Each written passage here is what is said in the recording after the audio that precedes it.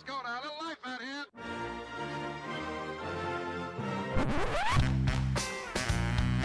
What the hell's going on out here? It's a lot of fun.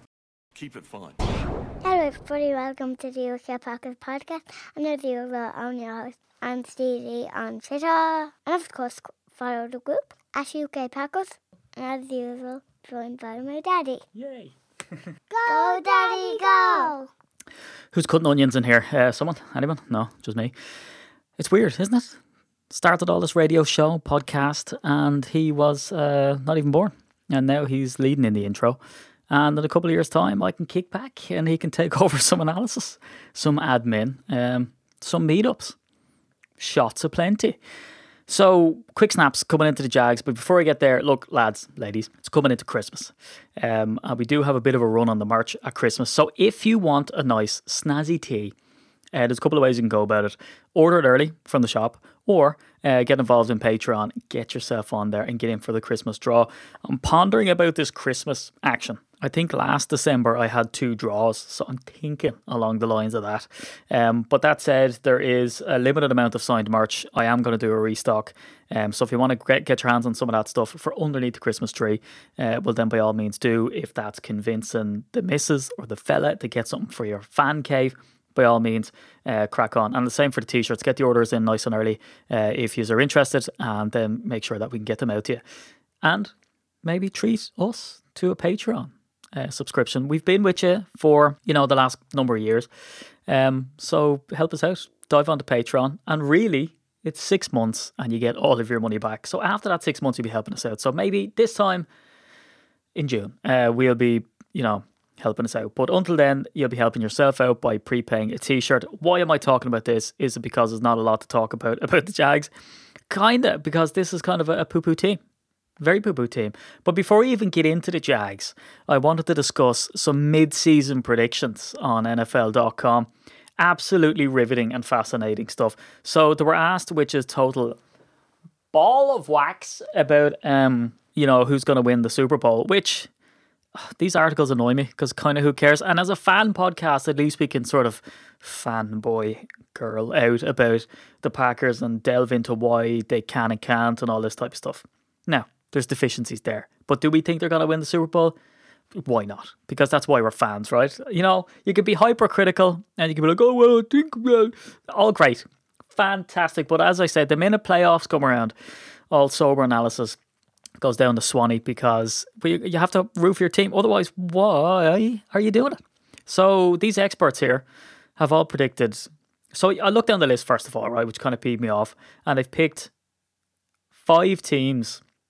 Well, I should say 5 places. And I think 10 teams who are going to make the Super Bowl and why and who they're going to face and what's going to happen. And the Packers don't even feature. So let's run down through the list, shall we? Kansas City Chiefs gets 12 votes. It's the Chiefs over the Bucks, Chiefs over the Saints, and then there's also the Chiefs over the Packers, which at least they put us there, but we don't win, and everyone's sort of fangirling over Paddy Mahomes. He's good, lads. He's great. He does the piss, but also he's not the only quarterback. Some lads doing some nice stuff. So then Charlie Casserly picks the Saints over the Chiefs. They get 4 votes. We go down. The Steelers get a shout from people, which is fine. They're undefeated. They're kicking some booty. Baltimore Ravens, questionable. The Buffalo Bills get a vote. Now, bear in mind, the Packers do not feature as winners on this list. Only who's theirs. And then Indianapolis Colts get a vote. They're tied for 5th. Greg Rosenthal goes for Colts over the Saints, which is a massive hit. And the Las Vegas Raiders make the list. Someone picked them for the Raiders to beat the Bucks, and then I see it's David Carr, so his opinion doesn't matter. Miami Dolphins, someone romanticizing over Tua doing the business. Seattle Seahawks get a vote. Kind of makes sense, People looking at it and saying, are they a legit team? Who knows? Tampa Bay Bucks get a vote. So, and the whole thing, we make the Super Bowl by some people and then we get spanked. And it's all of the comments are always like, yeah, Aaron Rodgers is great and stuff, but Paddy Mahomes reinventing the position. Yeah, he's good. There's not a whole lot I can say. He's good. Anyway, Jacksonville Jags. Quick snaps. I'm on my own. Wait, me and my kids. Who brought the onions? So when we look at the Jags game, this is a game that obviously we should win. And I don't know why, but there's an awful lot of pundits online and they either make a big deal over that there's Jaguar players that are going back to play their team, as in not going back to Jacksonville, but, you know, we're inviting the Jags into Lambeau, let's say. And they're banging on about Lazard, who was a practice squad player, Tyler Irvin, who didn't really feature at all, Mercedes Lewis, who was a legit player for them, the best in their history, and Nathaniel Hackett, who did the business there as well. But not really a talking point. It's not even a case where they're going to figure Nathaniel Hackett out and whatever. It all comes down to the weapons you have and what team you're facing. Now, everyone's trying to make, again, a big deal of, oh, there might be a 1-7 team, but I don't think there's any but to it. They've been slow to score at the start. And the Packers' strength throughout the season, which has been clear, is that we went up to leads at the start and then we ran away with it. So, you know, it's kind of like, what's your weak point? This thing. Okay, well, we're really good at that. Okay, see ya. And that's what it's like. Add to that the injuries that they've had, their really poor defensive play, and the fact that their starting quarterback has went out. Now, I would say Gardner Minshew, you know, that's a factor here. Not really, because they, you know, it's not as if they were sort of lighting up before. Now, when you look at the Jaguars' schedule of games and their losses, they won week 1 and they've been on a skid ever since. So they lost to the Titans, no shame in that. They only lost by 3 points. They got spanked by the Dolphins by over double scores. They brought the Bengals close-ish, 33-25, 33. The Houston Texans, again, they put up a double score on them. Detroit Lions, they lost to them. Again, almost a double score. And then the Chargers lost out by 10 points, went into their bye, came back out, only to get spanked by the Texans. Now, I say spanked.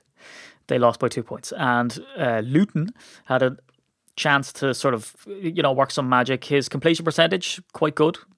Yardage was more than Deshaun Watson. He ran it in for a rushing touchdown, a nice little spin move, and scored 1 touchdown himself. He was sacked twice, got intercepted once. But they have some playmakers, and again, you know, people are going crazy online on these previews, probably trying to hype it up. I don't know, are they selling tickets or something? Virtual tickets? There's virtual tickets out there. So James Robinson, who's a rookie, has been outstanding. He's their shining light. You know, people looked at it when they let Fournette go and thought, what the hell are they doing? They don't know what they're doing, as all fan bases do. And then all of a sudden, James Robinson comes out and rips them a new one. So their last game, 25 carries, 99 yards. So he was 1 yard away from consecutive 100-yard games. And again, he's breaking some nice records in Jacksonville because he's doing stuff that, you know, rookies haven't done. In fact, I think as a rookie running back, he's setting some records that he scored the most points or the most yardage or whatever through 7 games, something like that. But this isn't a Jacksonville Jaguars podcast. This is the UK Packers podcast. So we don't really care. Look, it all comes down really to the fact that they can't score early. The Packers are good at that. The Packers have Aaron Jones and Devontae Adams. This is all really, you know, seemingly high level stuff. But unfortunately for the Jags, they've been truly shocking. I think 31st in the NFL on passing plays, and they've also been, I think, 26th or 27th on protecting against the run, defending the run. So this all plays into Green Bay's hands. I would imagine Devontae Adams is going to see some, you know, pretty hefty coverage. And if that is the case, well, then we all know the obvious, right? We're going to run Aaron Jones out of the backfield. I don't think he's a guy you can particularly stop anyway between the pass game and the run game. And again, LaFleur is going to do what he does best. He's going to game plan, a bit of play action, and then they're going to gouge them. So we should expect, I don't know, hopefully this is like an MVS redemption game where he comes out and does the business because he might be targeted a lot. We saw when Devontae went out, he was like, oh, that, you know, Devontae Adams coverage is no joke. So he has Devontae on the field now, and with his monster game last week and really throughout the whole season, the fact that the guy is injured and he's still leading the NFL in some metrics is quite shocking. So the defense should be able to feast and get some pressure. Of course, the obvious is that the Packers are heavily expected to win this game. So can the Packers bring that energy and that fire? Because that's what we saw in the losses, the fact that they didn't bring it. So again, is this a dangerous team? Yes, they have some weapons. I mean, DJ Chark, Baby Chark Jr., DJ Chark, I mean, he's good. He put up 146 yards in the last game against the Texans, but again, we saw the Texans secondary, but that's a 20-yard average. And again, just to go back to James Robinson, this is a guy who's running 4.5 yards per carry average. Again, that's part of the Packers' weak link. So you would imagine with a sort of inexperienced rookie Jake Luton quarterback, they're going to lean heavily on the run, you would imagine, but he's still able to sling it, and they have some weapons. And there's a lot to be said for a team that are going into a game with reckless abandon. I mean, their season to them, I would imagine, is effectively or largely lost, even though I was listening recently about, I think it was the Pat McAfee show, really highbrow stuff about, who was it on? Was it? I can't remember who it was anyway. I don't want to say because it wasn't the Colts. Anyway, about a team and do they deliberately tank or do they not? And apparently that's not even a thing. So look, some of these players are going to come out and try put on some good game tape for various reasons. Jake Luton is coming out all starry-eyed about Aaron Rodgers, so that'll go to show you the different quarterback play levels that we're going to see on the night. But definitely the Packers have to make this another statement game. Predictions? I would say the Packers definitely put up 40 plus. And hopefully they can stop the Jags from scoring. But I would say that we're going to have our hands full with James Robinson. We're going to, again, do what we did in the last game. We're going to try force the quarterback to throw the ball. And he does have weapons to throw the ball too. Although their injury report, Tyler Eifert is on there, and he came down with 48 yards in their last game. So, and he pretty much catches everything that's thrown his way. He caught 4 out of 5. So, some depletion there. Still big weapons. And probably in junk time, we'll see them working away at us. They'll probably run heavy early, sap up some time of possession, but I do expect the Packers to get off to a nice fast start. There'll be some nice inventive stuff there. But look, their defense is terrible. Don't score early. Happy days, Packers 40 plus. Anyway, there we go. That's quick snaps. And this should be an instance, and this is to you, Jazz, is that Daryl should be back on the podcast again for the post game. Because if he isn't, this is just pure and absolutely abominable. Anyway, get on to Patreon, get onto the shop, hit up the social medias, hit up me, the Paddy Packer, on Instagram, and of course at Steve Diddy NFL on Twitter. And we'll give it another maybe 10 years, lads, ladies, and the young fella beyond doing these podcasts. But until then, it's a goodbye from me. It's a go pack go, and I'll talk to you on Victory Monday.